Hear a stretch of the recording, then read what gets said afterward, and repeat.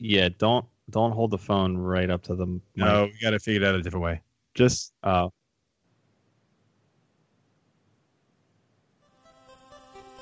right.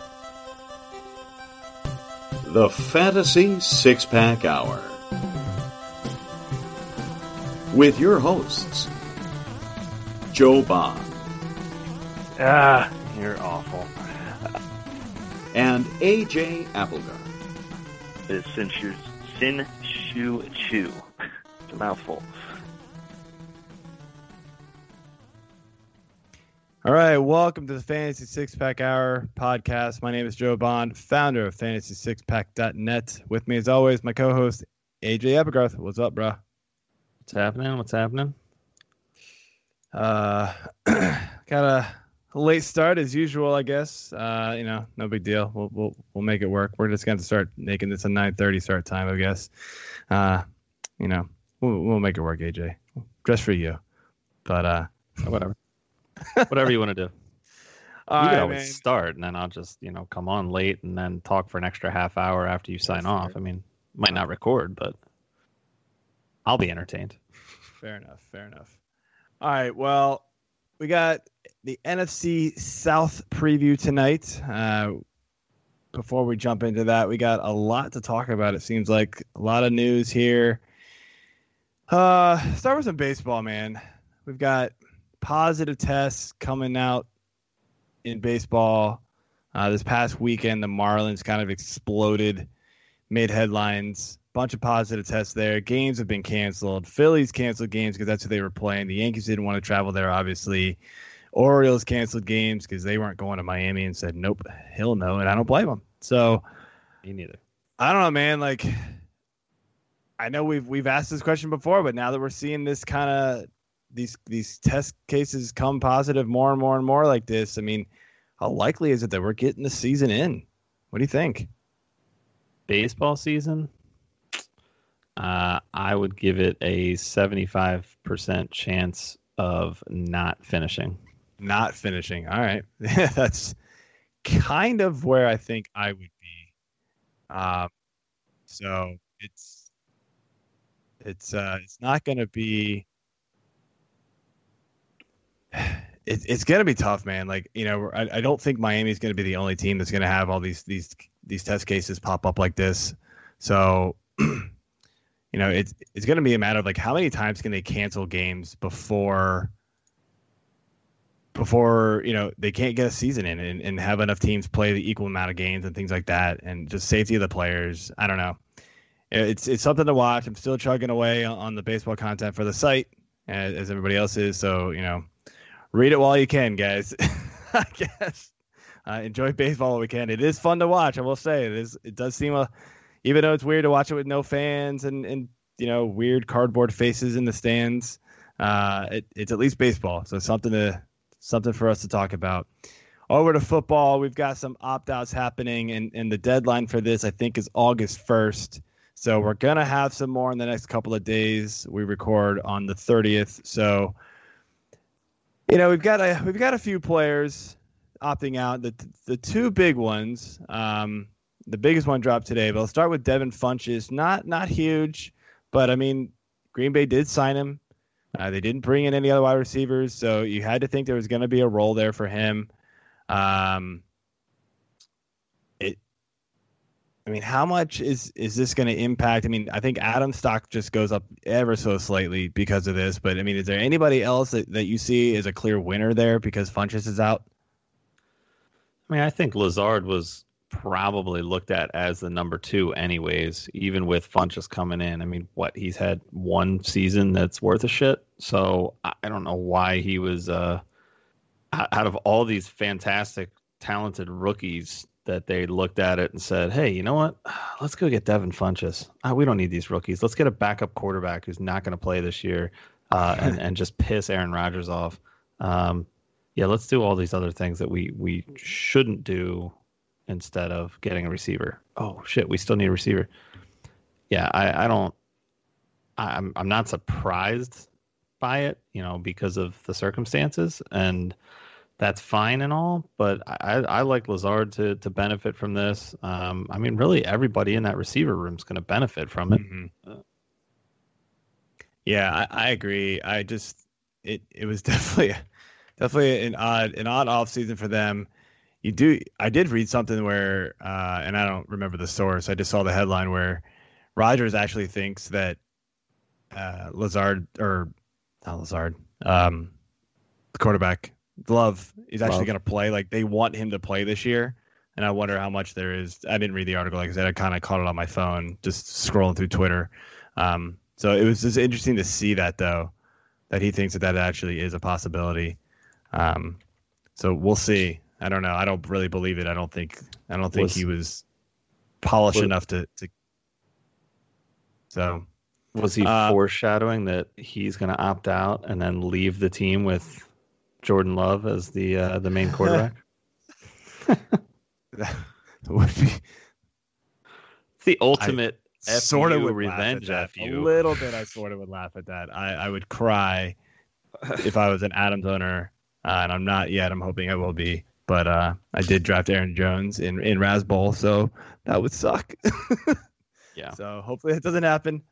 But yeah, the other big name, offensive wise, fantasy skill player wise, here is Damian Williams opted out today. So you hate to see it, but you knew it was coming as soon as it happened. All the people that were, backing Clyde Edwards-Helaire, taking victory laps on Twitter. It's like, this isn't why you thought it was going to happen, but okay, you can. I know. No, it sucks. People stop. But obviously Hilaire's value just skyrockets immediately. I'm trying to figure out who else benefits, if it's going to be, they go get somebody else, or if it's going to be Darwin Thompson.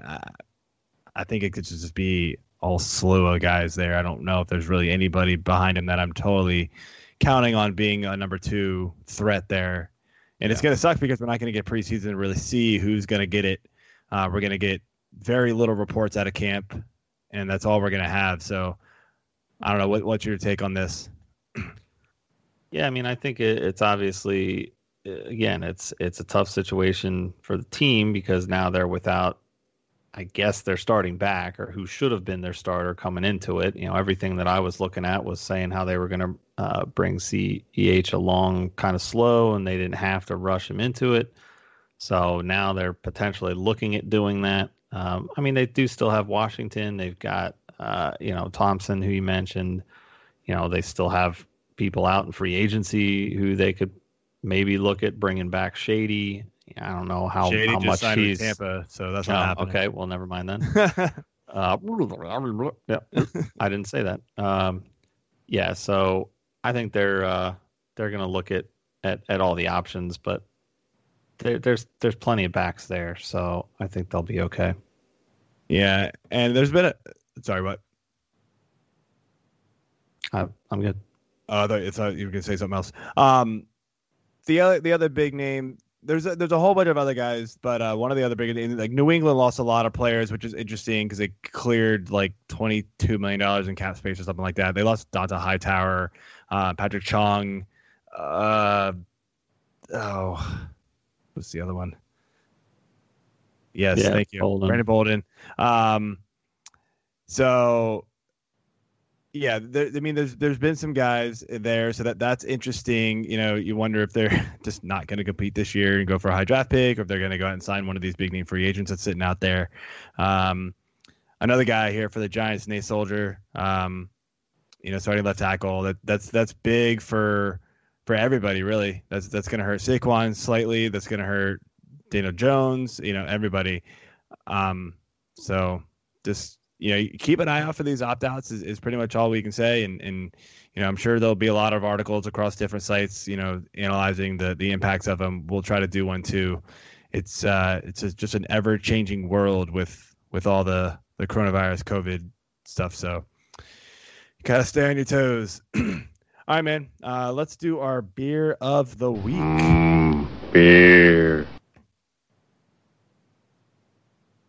All right, so I am doing today an Other Half Green City Double Dry Hopped IPA, 7%.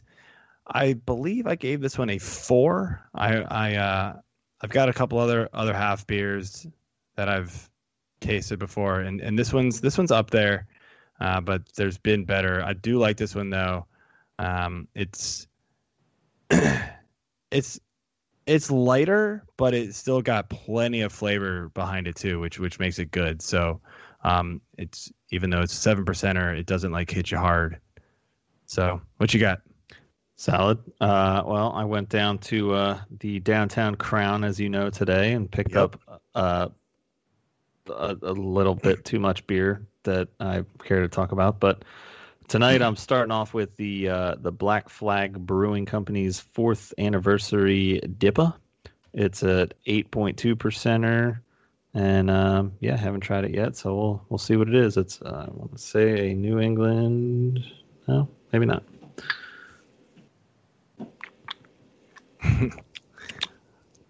All right, good, solid, cool. Very good. Wow. All right, well, we had a little bit longer of an intro than we have the past few weeks, but I'm excited to get to our guest this week from The Score, the #1 in-season ranker on Fantasy Pros last season, Justin Boone. What's up, man? You there? I am here. I feel like a caged animal. You guys have just had me in here for like 5 minutes, just raring to go, and now I'm getting unleashed. Good, man. Bring all that energy. Awesome. So we just did our beer of the week. You drinking anything with us tonight, man? I am. Now, we talked earlier and you said bring a beer, and I am actually out of beer at the moment, but it's okay because I'm not as much of a beer drinker. I still will socially, but I much prefer bourbon. And so we're going with Blanton's tonight. Nice. It's a nice little horse top there. Blanton's is one of my favorites for sure, and putting it in the old trusty Bill's mug, which is normally water, but tonight we're going with bourbon. Nice. Good. Blanton's is solid, definitely. Yeah, we don't discriminate alcohol here, so we're good. Good stuff. All right, so NFC South, that's what we brought you on to talk about, man. So how it's going to break down here is we'll run through positions. I'll rattle off the ADP of the primary guys here, and then we go through some questions, highlighting a few players. First, though, we're going to start with just kind of an overall division question. And obviously, you got to lead with Tom Brady, the signing in Tampa. Big news in a lot of people's minds, makes them an immediate contender. Do you agree? Yeah, absolutely. Oh, I mean, with the weapons there, the big thing, though, is everybody's going to focus on Brady and Gronk and all that stuff. The big thing is that defense. If you look back to last year, their defense was getting a lot better, and that's got to factor in. So they're not the best team in the division. That's the Saints, and I think the Saints at this point, might be the Super Bowl favorite, or at least they're right up there with the Chiefs and a couple other teams. But Brady's going to make it interesting being on the Bucs, and man, the offenses in this division. I'm so glad that this is the one you asked me to do, because the offenses here, the fantasy production, it's unbelievable in the NFC South. Yeah, I was doing these questions just going, man, it's going to be a fun one. It's one of the more fun divisions to talk about for sure, if not the most fun. I agree. Tampa's going to be a very interesting team to watch. I think they do. I think they are one of the top 5 teams that are contenders easily. You mentioned how the defense got better, but even without just being better in general, I think with Tom Brady there, not putting them on the field as often is just going to make them so much better. So that will be that will be something to watch out for too. I mean, just the efficiency of the defense and having them, rested will make a huge difference. So, all right, well, let's jump into the quarterbacks here. Rattle off the ADP here. So we got Matt Ryan at 8, Drew Brees at 9, Tom Brady at 11, and then Teddy Bridgewater all the way down at 27. Start off here with Drew Brees. So, great quarterback. Nobody's denying that. Probably, easy Hall of Famer. In my opinion, though, he's not going to rack up the yardage or the touchdowns that, these top guys in fantasy are going to get at the end of the year. He's going to have some boom weeks for sure. But he's a good, reliable quarterback. I mean, with that being said, is he really worth the QB 9 draft cost? I don't have him ranked there, but it's not far off. I got him at QB 11.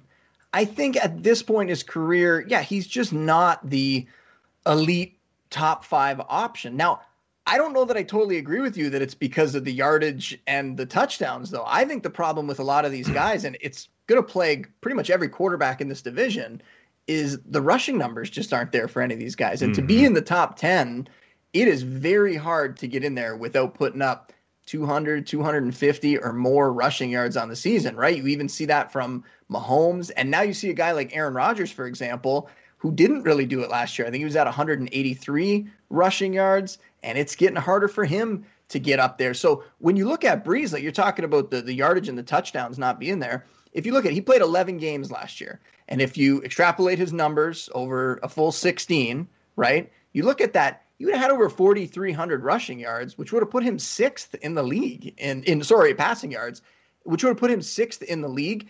You look at touchdowns, he actually would have put up 39 touchdowns on the year had he played a full 16-game season at the pace that he was going at. That would have led the league. So it's interesting that he can still, he can still get it done. Absolutely. If you look even a little bit closer, you drill down on some of his numbers. He threw for 3 or more touchdowns in 7 of his 11 games last year. We know for fantasy, that's fantastic. Those multi-score games, especially 3 touchdown games, right? So he threw for 3 or more touchdowns on 64% of his games. I'm not trying to beat up on Aaron Rodgers here, but that's something that Rodgers only did 3 times last year, and Rodgers played all 16, and that's like 19, 20% of his game. So Breeze definitely can still get it done. You're giving him more weapons now with Emmanuel Sanders showing up, right, which gives them a legit number 2 now to add to a healthier Alvin Kamara. Kamara was still good, did as usual. He caught, he would have been on pace for 81 catches last year, which is his total usual thing, right? But he still has Michael Thomas. You have Jared Cook there. There's a lot of weapons in that passing game for Breeze to get it done. It's a team that's going to win a lot of games. I still like Breeze, but like you're saying, it's just you have to change your view on him. He is not the top 5 guy. And part of it is because how deep the quarterback position is now, right? When you look at those guys near the top and somebody like Josh Allen, who is nowhere near the quarterback Drew Brees is, but he gets that rushing production and it vaults him up the rankings. Somebody like Carson Wentz, who 2 years ago, the rushing numbers went down when he was coming off the knee injury. And then last year they came back again and he was the quarterback 9 despite having basically no one in his receiving core. So it's just tough for these older quarterbacks to get it done. And I don't want to spoil the rest of them because we're going to talk about all the quarterbacks in this division, but it's going to be a common theme that we're going to bring up here. So I'm totally willing to take Breeze where he is going, but he just doesn't have the ceiling that some of those other guys have. Yeah, I guess what I was looking at the numbers and I phrased this question. I looked back at the couple of years before that. Like last year to me was kind of an outlier a little bit. Like 1, he got hurt. 2, when he was healthy, he was gunning for that record for Michael Thomas. So like he and Kamara was banged up, and we'll get to that. So like there was some factors in play where I feel like his numbers were a little. I mean, you think about it, he threw for more touchdowns last year than he did in 2017 in 5 less games. I mean, it just wasn't right. And yeah, I mean, his pace last year was incredible considering the number of games played. I'm just not sure that's going to happen again. I like the weapons around him.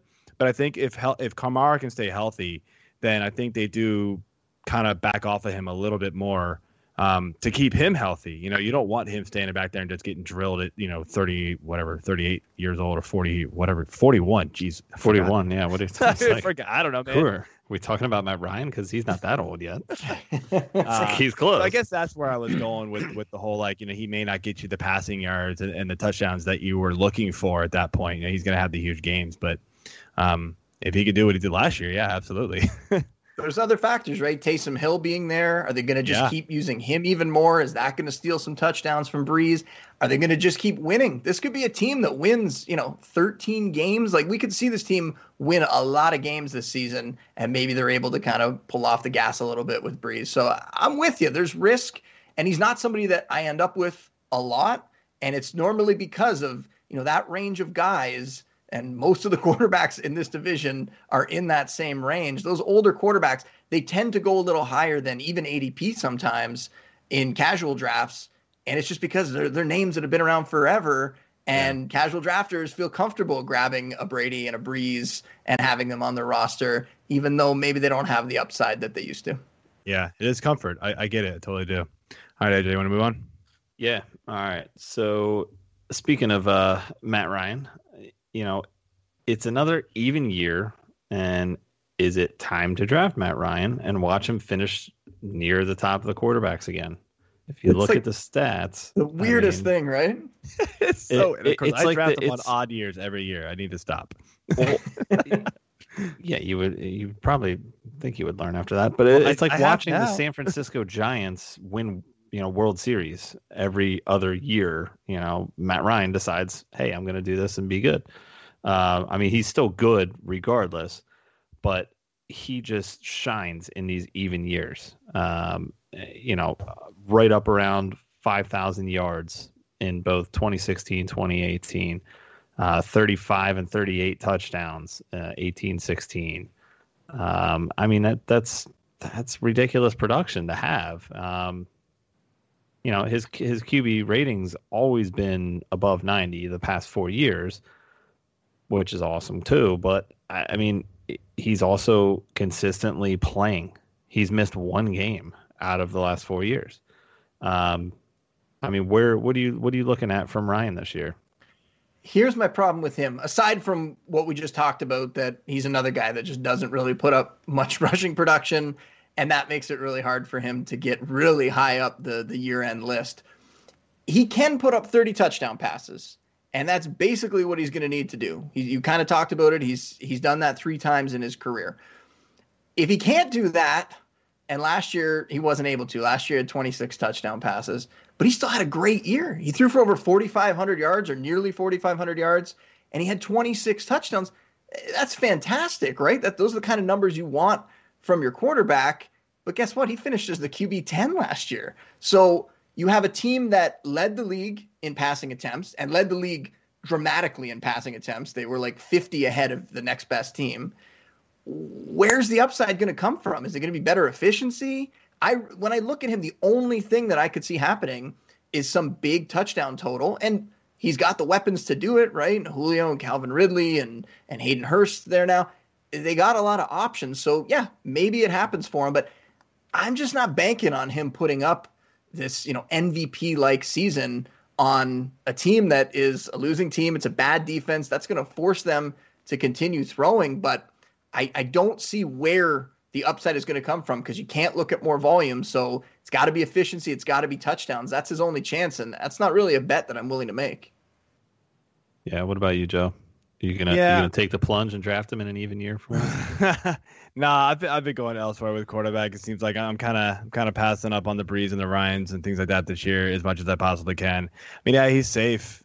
Just like we just talked about the Brees, he's safe, but yeah, it's all volume with him. And if Gurley can be, anywhere close to, Gurley, they didn't have a rushing game last year at all.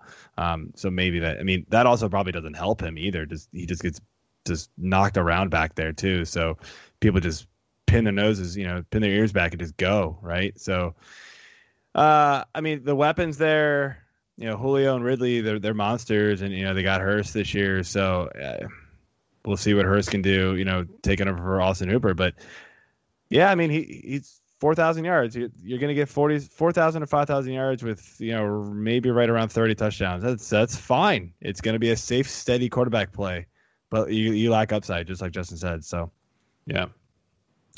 All right, back to some Tom Brady news. Boo. Only Brady. So look, they're definitely a way more interesting team. They're definitely a legit contender, as we mentioned.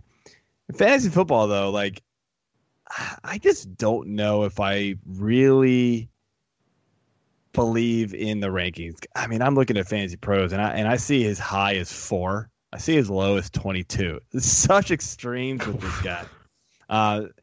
He finished QB 16 last year on a point per game basis. I think he was like 12 overall. Just, you factor in injury, so your overall doesn't really matter to me in the long run.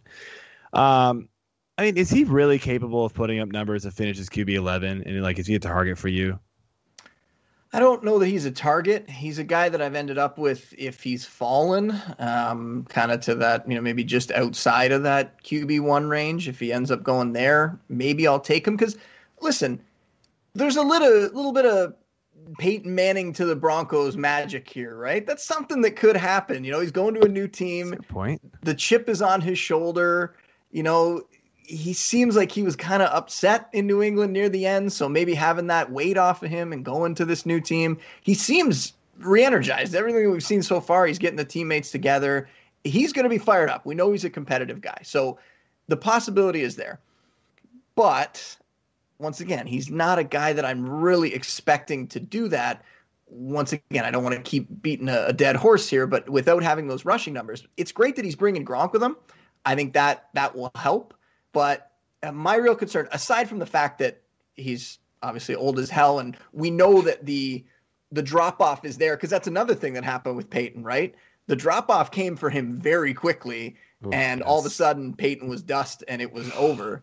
And we could see that happen for Brady. And that's not just the Bills fan in me saying this after watching him beat my team all those times over the years. It's coming. Older quarterbacks, father time is going to eventually catch up to them. But my real concern for the Bucs this year is that they're just going to be better with Brady under center. And that's an argument you can make going back to the Breeze thing too, right? When the team's really good, maybe they're not going to have as many of those game scripts where they're chasing, which is something that the Bucs had a lot with Jameis, right? Jameis goes out, he throws his picks in the first quarter. All of a sudden, they're in YOLO mode the rest of the game, and they're throwing like crazy, and they're putting up these wild numbers.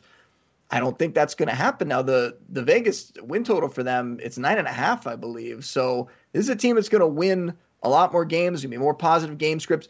Maybe they lean on the running game a little more, and we'll talk about them in a bit. But, they're at least trying to put together a backfield. I don't really love what they're doing, but they're trying to put together a backfield that could maybe do something. So that's my problem with Brady. I don't think the volume is going to be there for him, because in New England, as quietly as they did it, he always seemed to be in the top 10 for pass attempts when he was in New England. And I don't know. I know as much as Bruce Arians loves to throw the ball, I just don't know that they're going to need that from Brady at this point. So I don't think the volume's going to be there. And that's why I have all these guys ranked. It's hilarious that we're talking about them in this division, because I have Matt Ryan 9, I got Brady 10, and I got Breeze 11. And you could kind of shuffle them around a little bit, but they're locked in as low-end quarterback ones for me. I just don't think they're going to be much better than that. Yeah, I think the interesting thing here that you just mentioned is that they're trying to not necessarily have to force him to throw the ball. And being a Philly fan, obviously I love Shady. I didn't realize that he was signed there.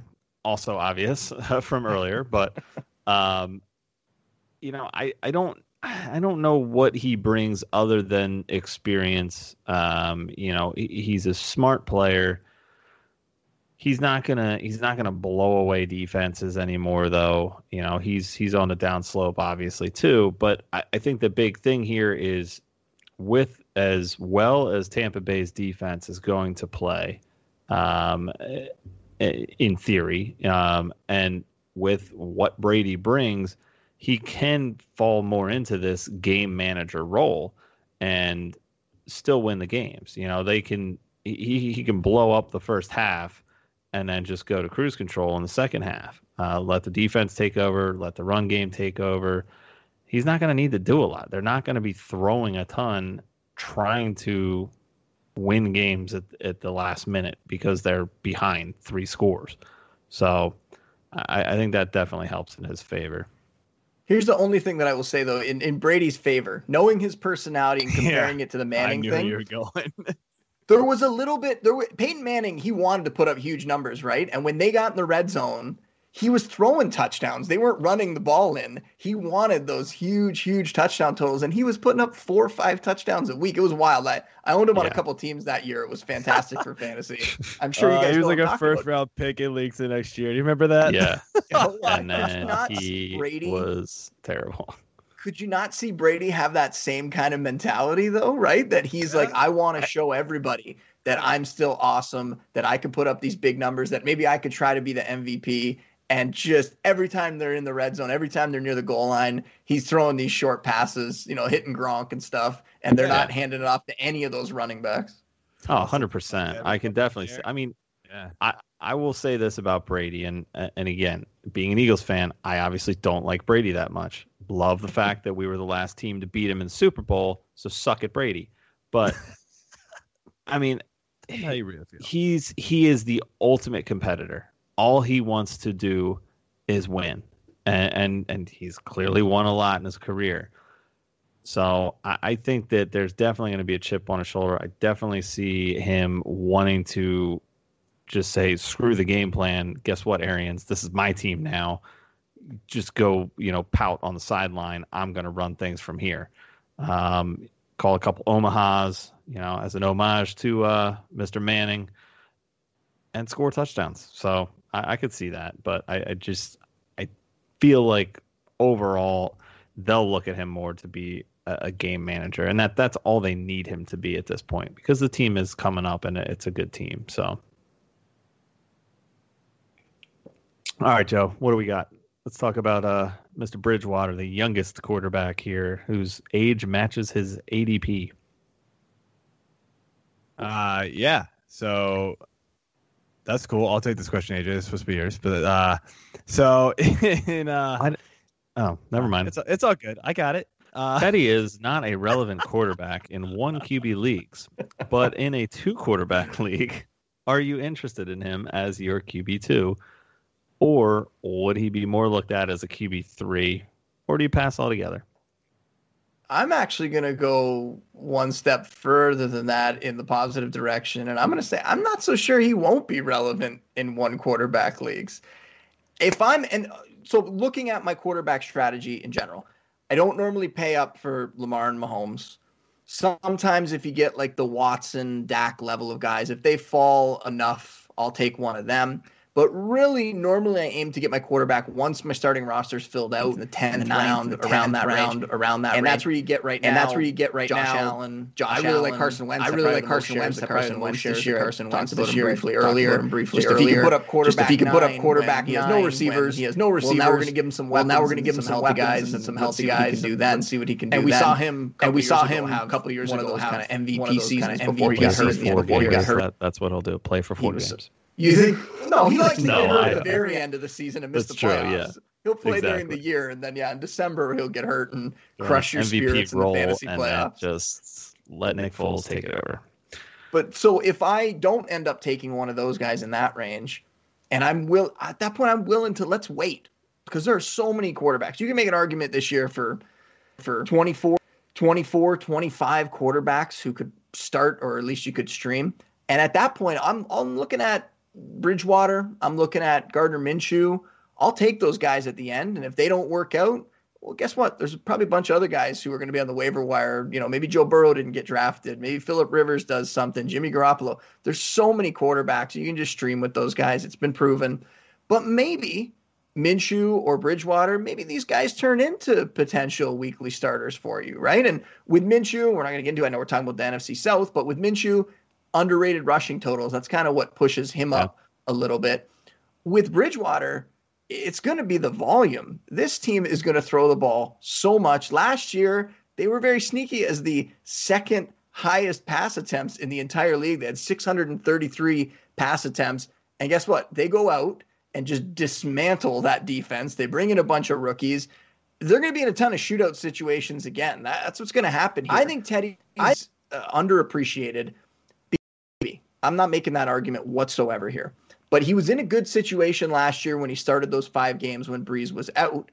And he showed he can produce for fantasy. He was the quarterback 12 during those 5 games, during that little stretch. And he showed he can have a ceiling. He had a game where he had 314 passing yards, had 4 touchdowns against the Bucs, who is a defense we've talked about. It's a little bit better. They're not really bottom of the barrel. So he has a little bit more of a ceiling. And even if he profiles as a quarterback that is probably going to want to take more shots in the short to intermediate range of the field. Well, guess what? He's got all these yak monsters on that offense now, right? CMC and DJ Moore and Curtis Samuel. You give him a field stretcher and Robbie Anderson. I don't know what their, efficiency is going to be together, but he's there to stretch defenses out a little bit. You got at least a promising young tight end, Ian Thomas. I don't know if he's really going to produce anything, but you got him there as well. And then you got these new coaches showing up. You got these offensive-minded guys, Matt Rule, Joe Brady. And Brady last year had that historic season as the OC with LSU. But also before that, he was with the Saints when Bridgewater was there. Bridgewater already knows this offense. So in this weird offseason where you're going to have a lot of these guys that change teams, a lot of these rookies are going to be playing catch up over the next month here when they get to training camp. Yeah, the virtual meetings were great, but over the next month when they finally get on the field, they're playing catch up. Bridgewater already knows this offense. So I think that's going to help him. I think he's not somebody that's exciting by any means, but he's somebody that at the end of the year, we could look up and he could be on that fringe, that low end QB1 range as well, maybe a high end QB2, a guy who certainly could be a streamer early in the year. And then you go from there and see what happens. But somebody who's being underrated because, well, you have to pay up for the Bradys and the Ryans and all those guys. Bridgewater is completely free. You get him with your last pick and you see if it works out. And if not, like I said, you're going to stream the rest of the way. So that's a strategy that I'm totally willing to employ. And I think he's somebody that's getting overlooked completely. Yeah, I'm not totally sure how I feel about Bridgewater. I mean, I think he's talented and he showed well with the Saints in his short amount of time there. Yeah, I mean, I do think he's being underrated. I'm not really sure I'm willing to buy in on him being like a usable quarterback every week yet. He's definitely streamable. McCaffrey's there and DJ Moore. That's huge. So I love that. But it's one of those I kind of need to wait and see with him. I'm not willing to take the plunge yet. It's hard to move him up the rankings. And once again, it just goes to how deep quarterback is, right? When you start to look at those names, who are you moving him above? It's tough to get him higher than 20 or so. But I do think he has that upside. Not top 5 upside, but top 15 upside maybe. Yeah, I could see top 15 for sure. So, all right, let's jump over to the running backs here. Obviously, McCaffrey here at 1. Got Alvin Kamara at 4, Todd Gurley at 18, Ronald Jones at 35, Keyshawn Vaughn at 40, Latavius Murray at 45, and then we drop all the way down to some just guys. Brian Hill, 72, Ito Smith, 78, and Dari, I wanted to embarrass myself on air, Ogunabowale, 89. Did I do it? You did it. You did it. I have no idea. I kind of made that up. All right. You made up his name?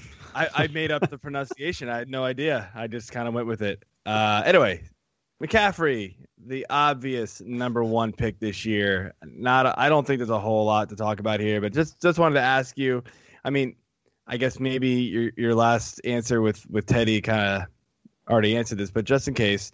I mean, any concerns with new coach, new QB, that he's not going to return the number 1 value? I mean, concerns, I'm not too worried. No. I mean, I know the odds are against a running back being the overall RB1 in fantasy in back-to-back years. It doesn't happen that often, but there also aren't that many backs like Christian McCaffrey, right? Like 2 years ago, he goes out and sets the record for receptions by a running back with like 107. And then last year comes back, beats his own record and puts up 116 catches, I believe it was. So people who act like it's impossible to do this back-to-back thing, it's not impossible. There's guys that have done it. I mean, Emmitt Smith, Marshall Faulk, I think Priest Holmes did it. It happened a while ago, right? If you're only looking at the last 10 years, that hasn't happened recently, but it definitely can happen. And if I put my chip on a guy who has the best chance to do it and to finish as the RB1 overall this year, it's going to be McCaffrey. Makes total sense to me. I agree. So I don't think there's really much else to talk here with McCaffrey. He's the guy. So AJ, moving right along, man. All right. So next we've got Mr. Kamara. So we kind of alluded to it a little bit earlier. He had a bit of a down season, mostly due to the nagging injuries, but he also had a major touchdown reduction. I mean, he's still going super early in drafts. Is it right to expect a bounce back with him? Or could the touchdowns, the first 2 seasons that he had, is that more of like an outlier and now we're going to kind of settle in for what we saw last year?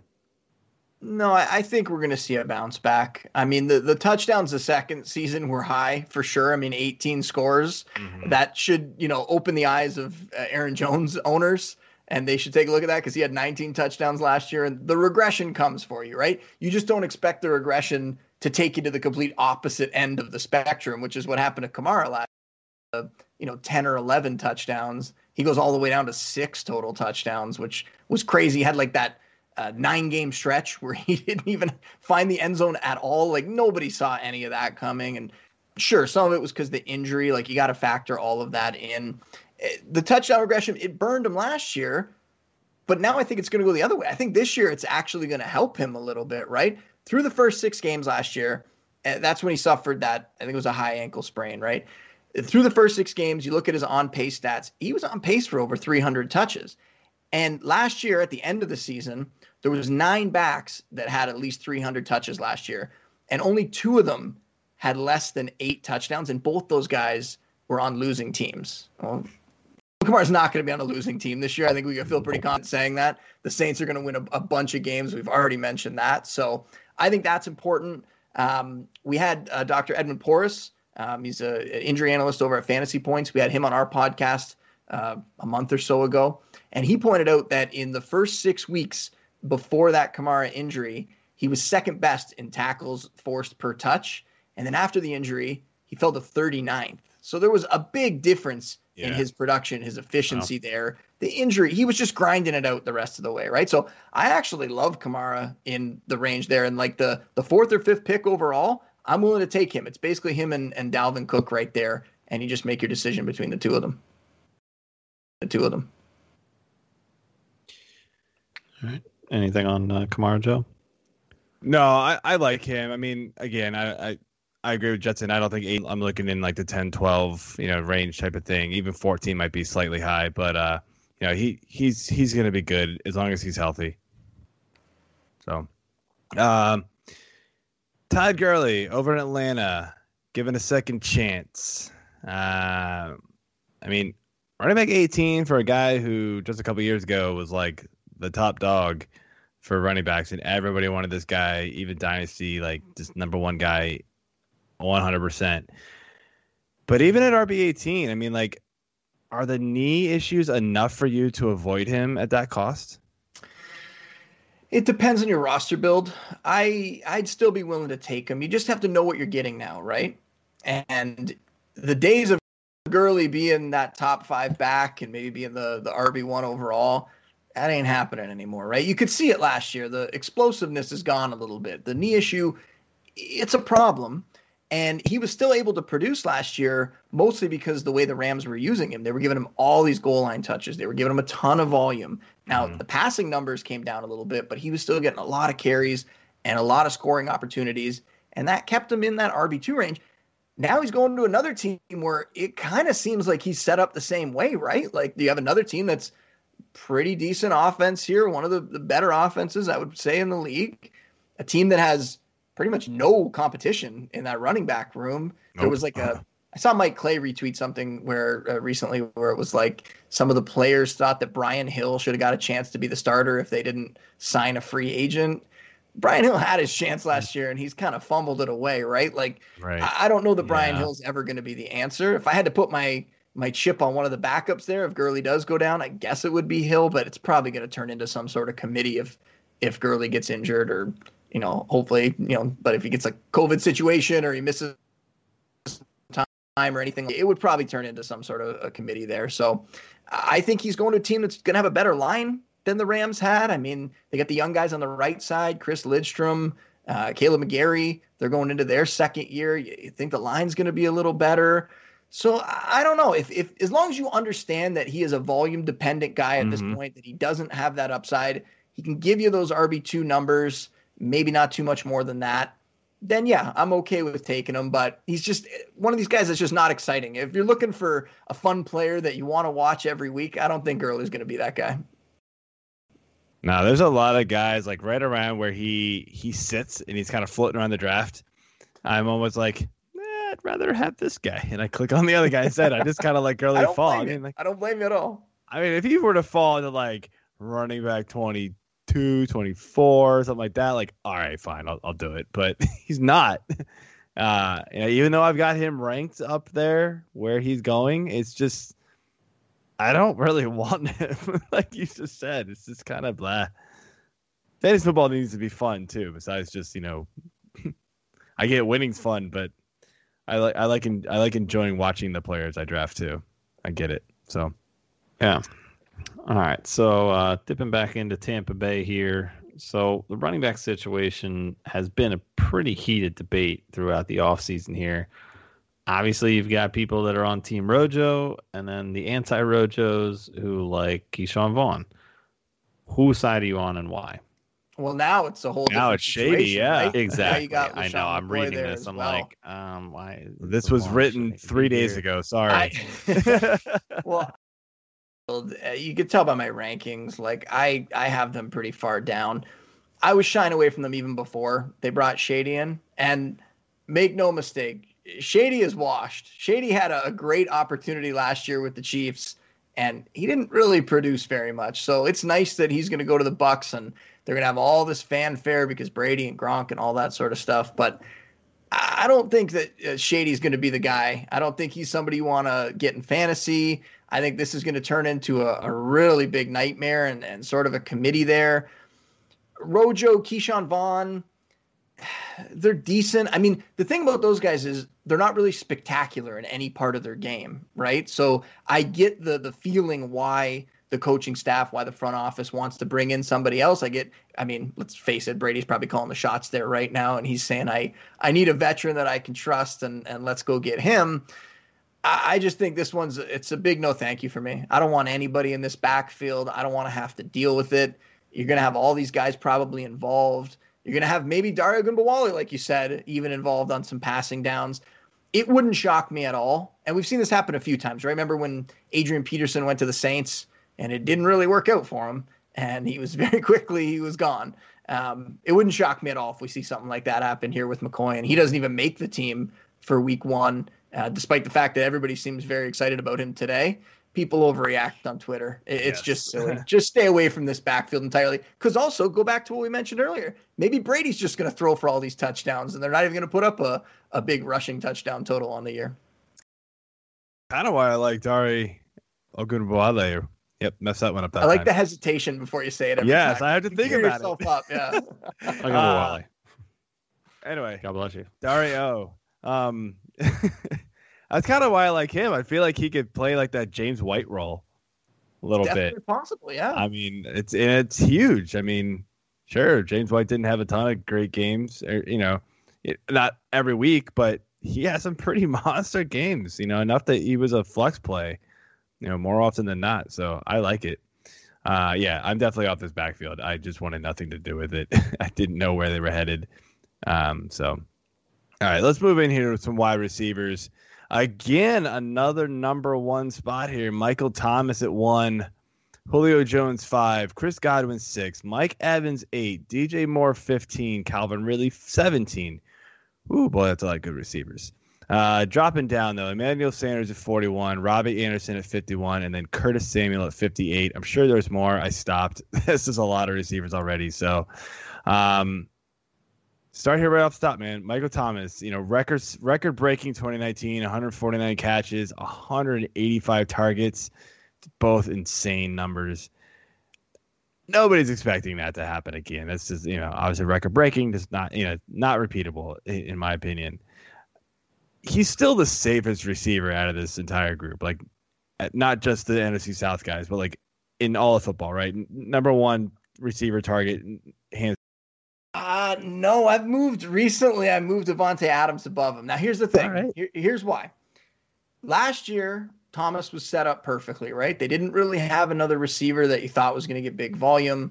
He was going to get all these targets, and guess what? That's what happened.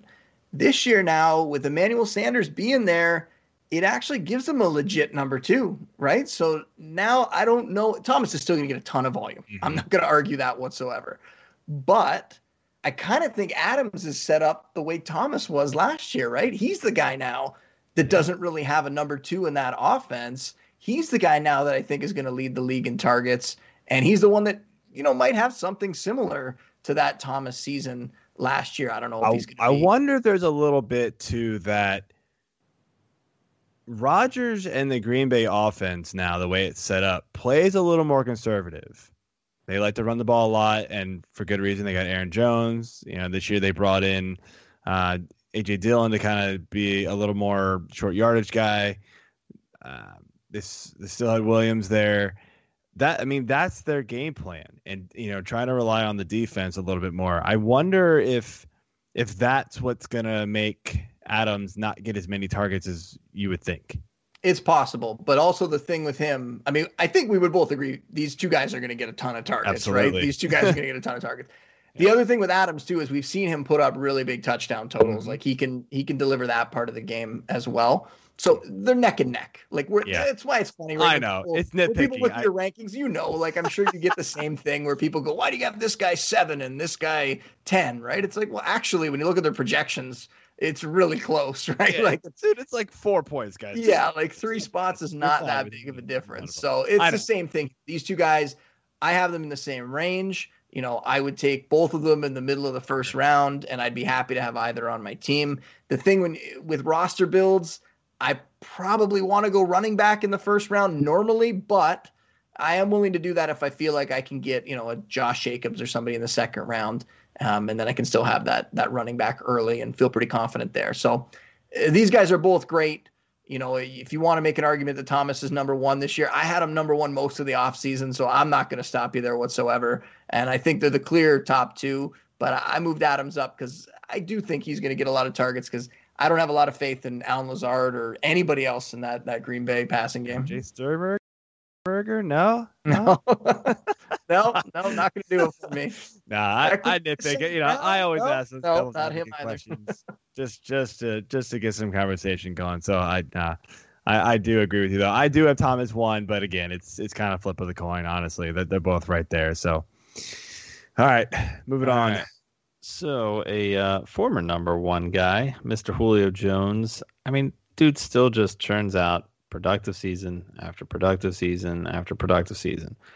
But there's some talk now that Calvin Ridley is going to overtake Julio this year, or at the very least improve enough to make Julio not worth this top pick. Which side are you on the Atlanta?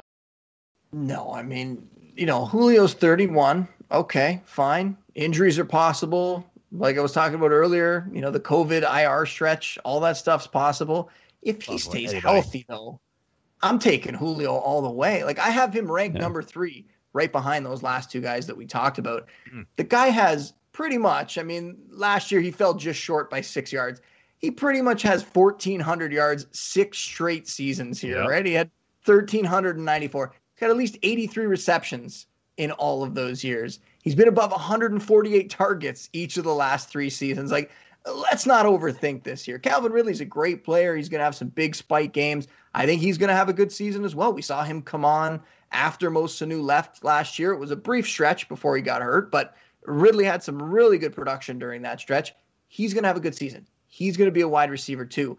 But Julio Jones, he's the closest thing we have to Calvin Johnson at this point. The guy's phenomenal. Don't overthink it. He probably should be a first-round pick. If you can get him in the second round, like now we're talking again about roster builds, you get one of those solid running backs in the first round. You come back around and get Julio. Great start. That's a great start to your drafts.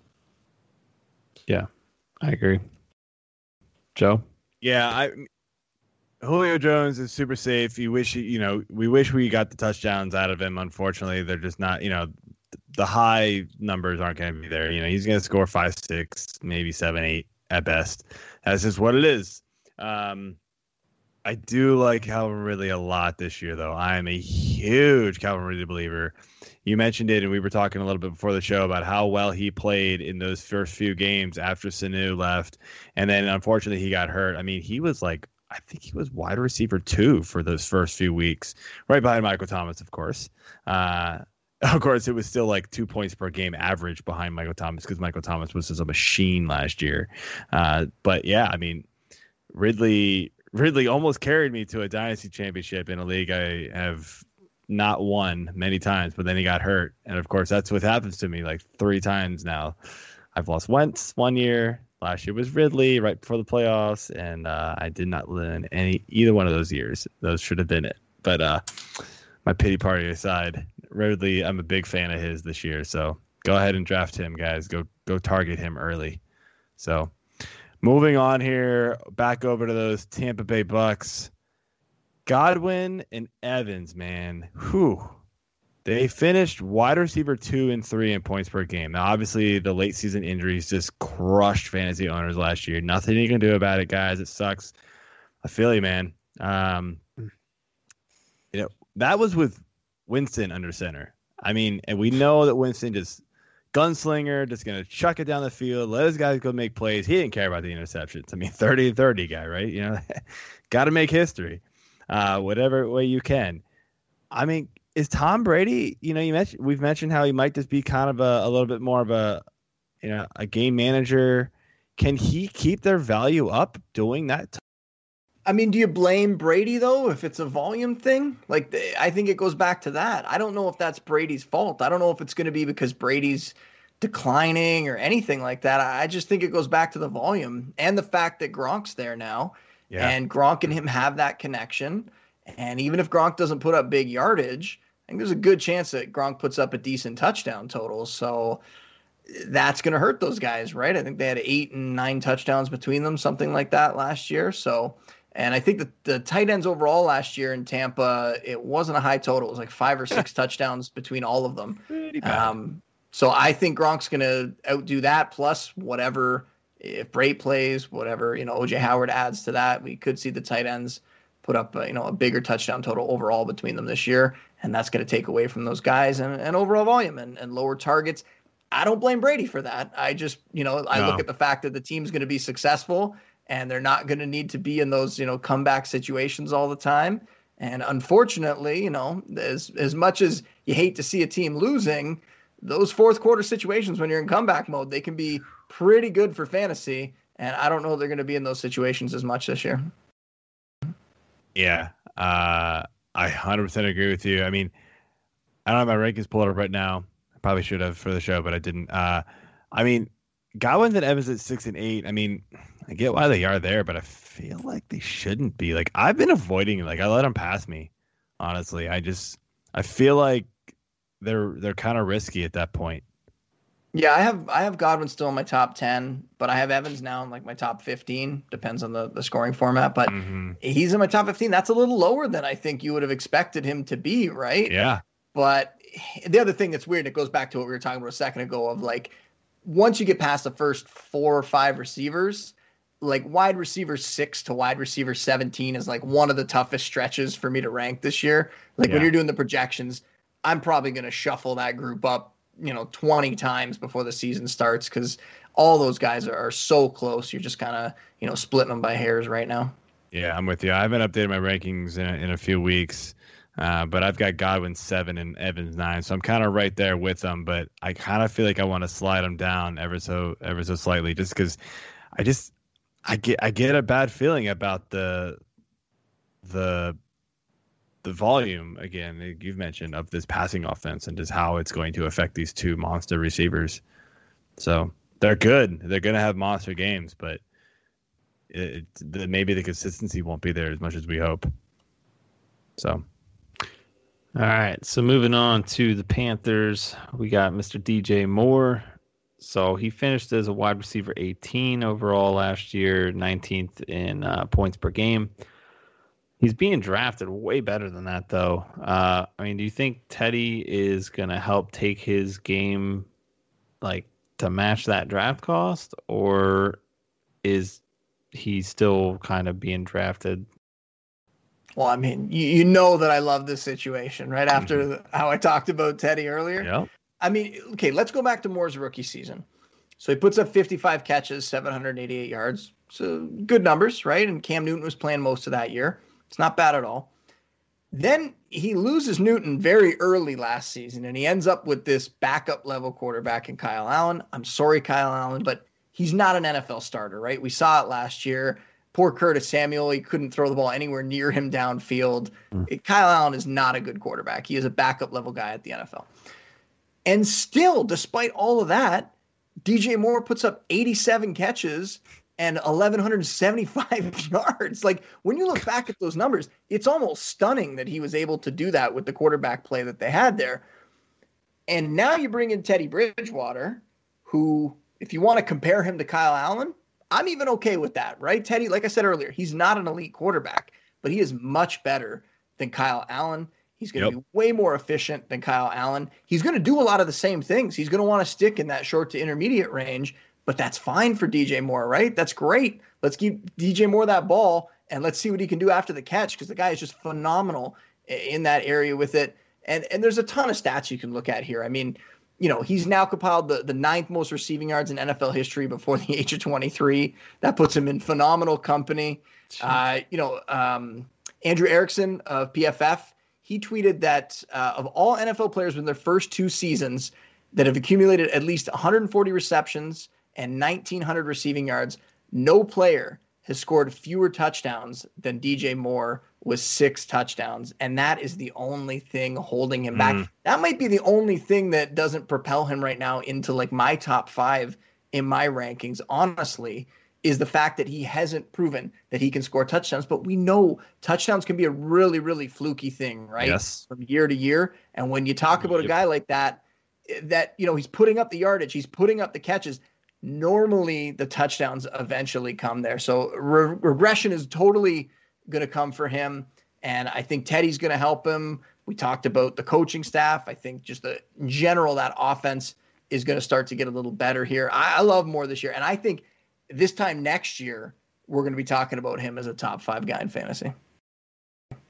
Yeah, I actually had 2 guys that fell out of my top 10 as I moved on with my rankings, but my initial list back in April, I had both him and Cortland Sutton in my top 10, and then like reevaluated some things and dropped them out, but they're still up there. But yeah, I agree. DJ Moore is just a playmaker. It's just a matter of you want to look at guys that might be able to score some more touchdowns when you're kind of looking at all the guys that can kind of be the same. He hasn't done it yet, so that's why he drops a little bit, in my opinion. There's other guys above him that have hit the touchdowns and have got just as many yards, maybe more catches too. So that you got to factor that in. So it might be like the Julio thing, right? Where we might never see him put up a 10 touchdown season, but even if he gets up to 6 or 8 touchdowns, that would be enough to move him up the rankings, right? And have him finish even higher. I agree. All right, well, let's move on here. Last topic, last position, tight ends. Got Cook at 9, Gronk at 11, Hayden Hurst at 14, and then O.J. Howard at 24, and then Ian Thomas at 26.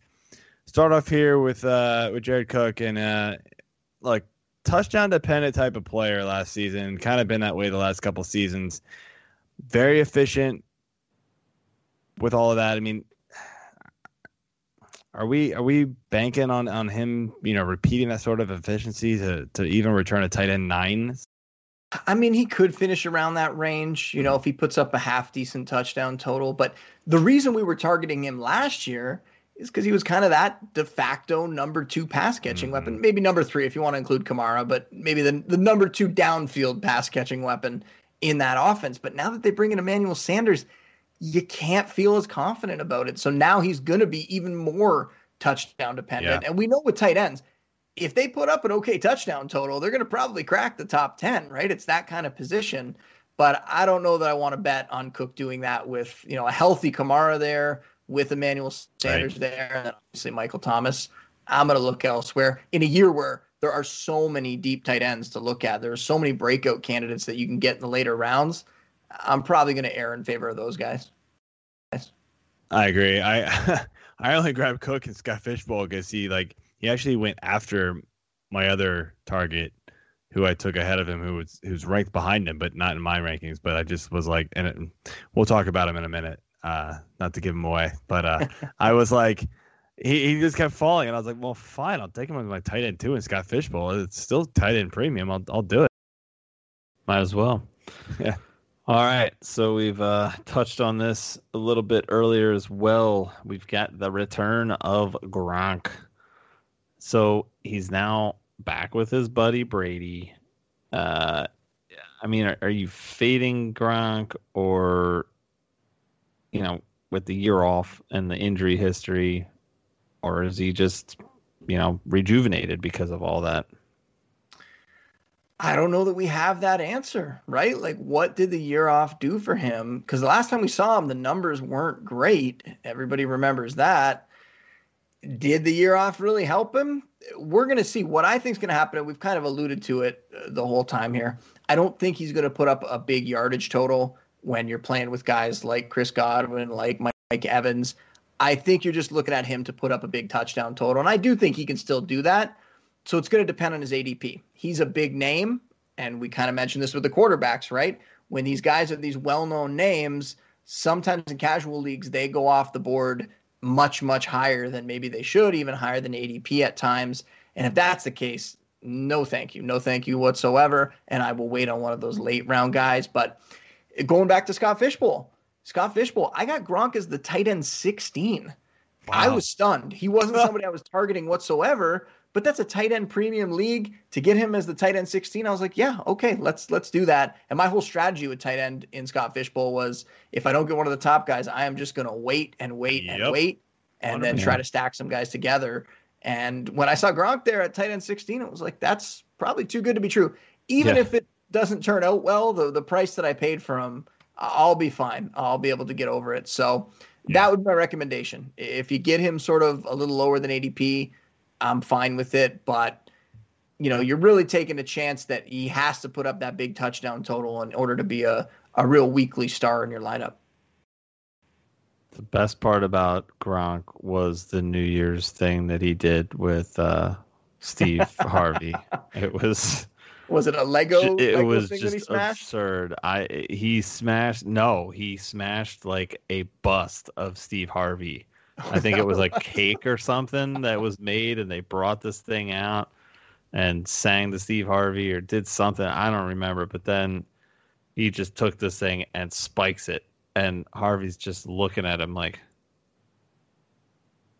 what? Fuck's wrong with you? He looked at him like he was from another planet. What are you doing? Yeah, it was ridiculous. You were talking about Gronk being tight end 14, and I mentioned it to Cook. Cook was tight end 14 in my league. So I was like, I mean, at that point, again, you didn't want Gronk. I didn't really want Cook, but tight end 14. Okay. Yeah, you take him there for sure. Round 11. Yeah. I mean, that's insane. Solid value. Okay, fine. Thanks. All right. Off to my guy. Tight end 10 in Scott Fishbowl, which I still have him ranked a little higher than that even. Hayden Hurst gets to take over for Austin Hooper, who was tight end number 1 after the first 10 weeks of the NFL season last year.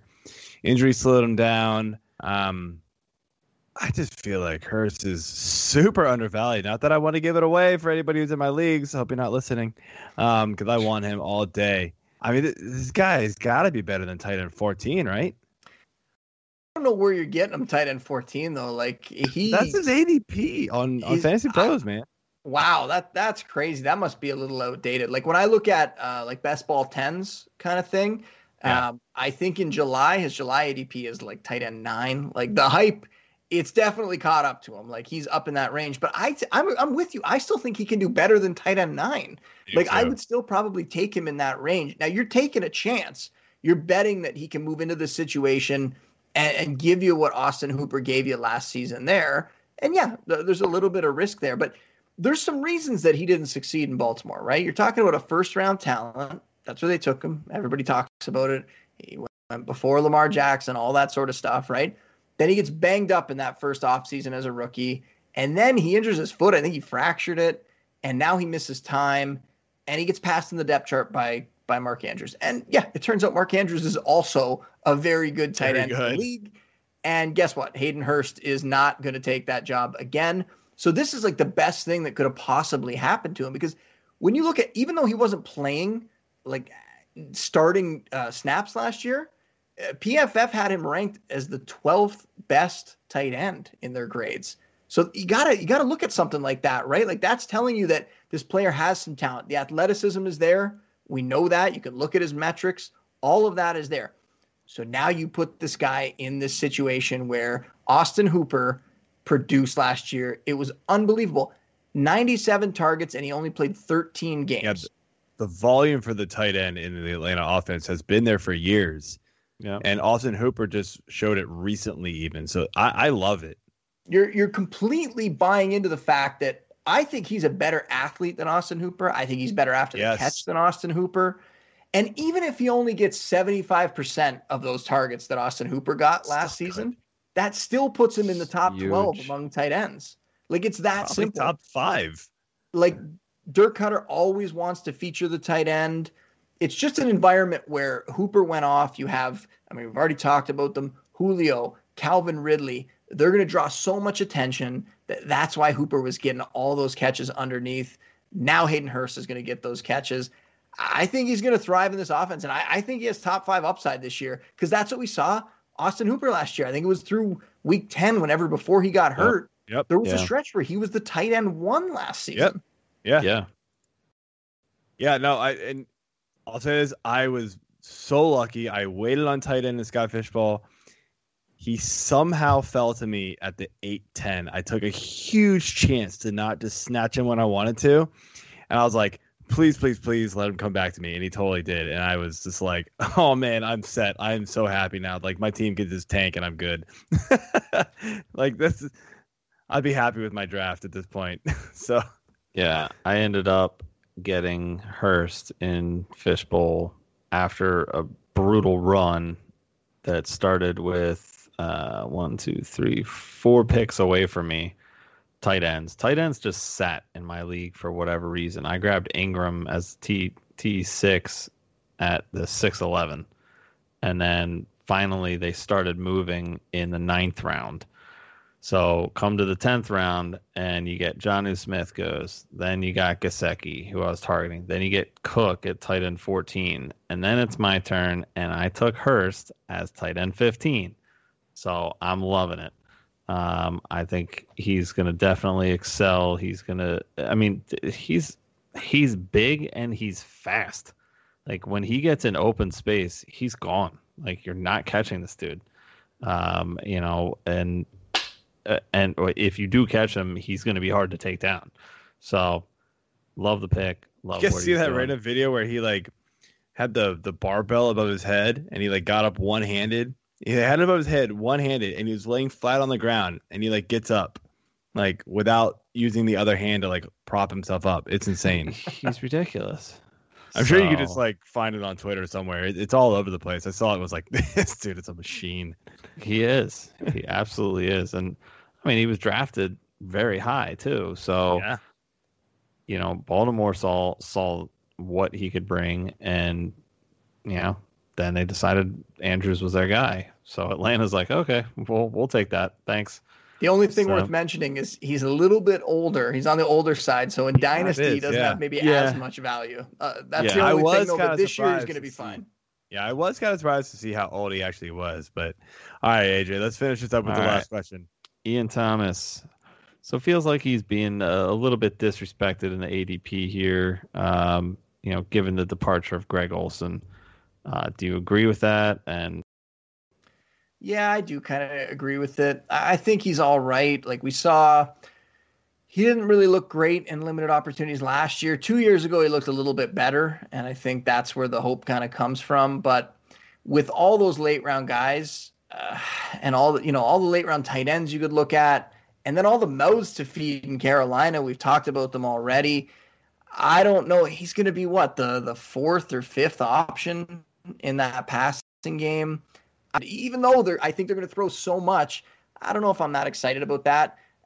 I think I would rather have guys that are going after him in ADP, like Chris Herndon, Eric Ebron, even Irv Smith.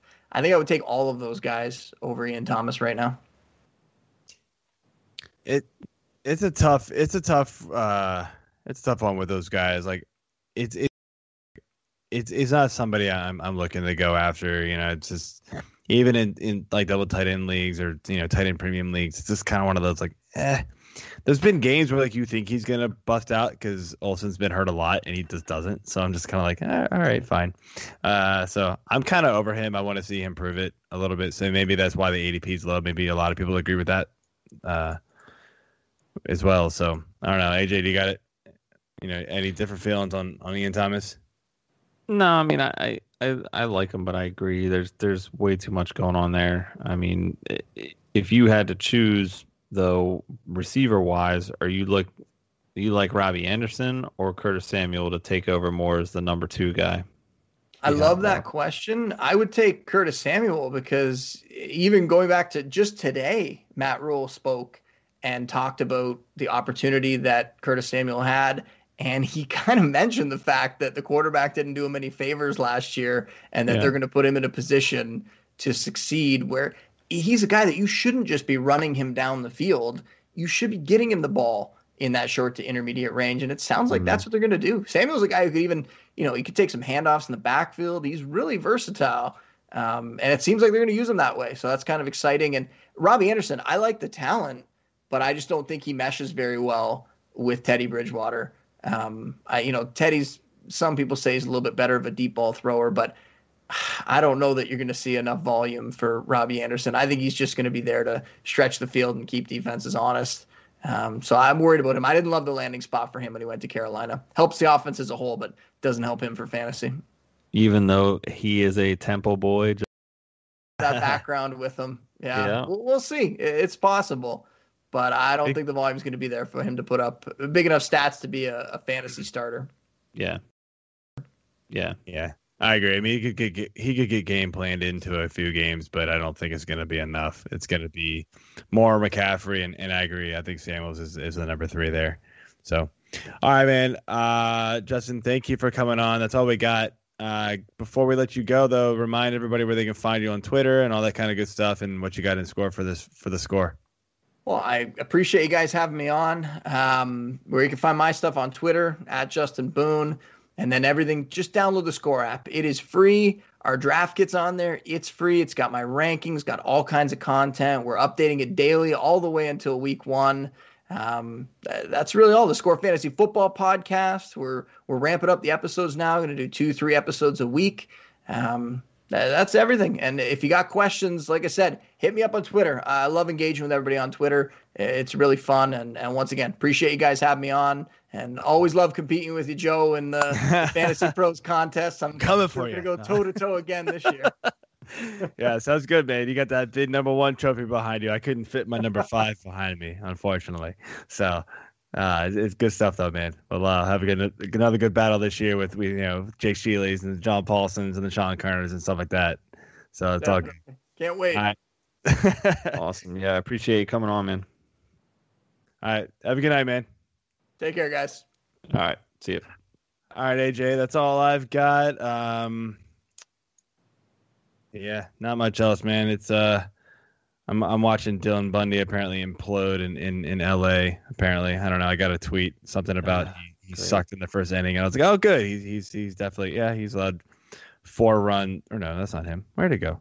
3 runs. Oh, he settled down. He had a bad first inning, but he settled down. So I don't know if he's still out there, but he pulled a Bundy in the first inning. So great. I don't even know if I started like him today. I have no idea. FBI and Rasball and stuff like that. So it's all good. But anyway, that's all I've got. Next week we are finishing up our I want to say position previews. That's what we used to do. Division previews.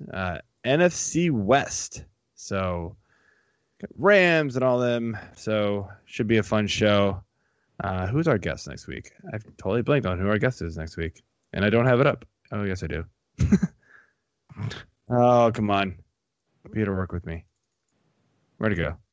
Next week, our guest is Jeff Lambert. All right, good times. He's a fun one. So looking forward to that. I've been on his podcast before, and he's a good guy. So we will be doing that, finish up our division previews, and then jumping into some other talk here after that. Consistency. We'll do a live mock draft and some rankings review up until the season starts. So make sure you check out fantasy6pack.net, like us and follow us on whatever you listen to, Periscope, YouTube, iTunes, you name it. So go ahead and do that. We appreciate the support. Have a good night, everyone. See ya.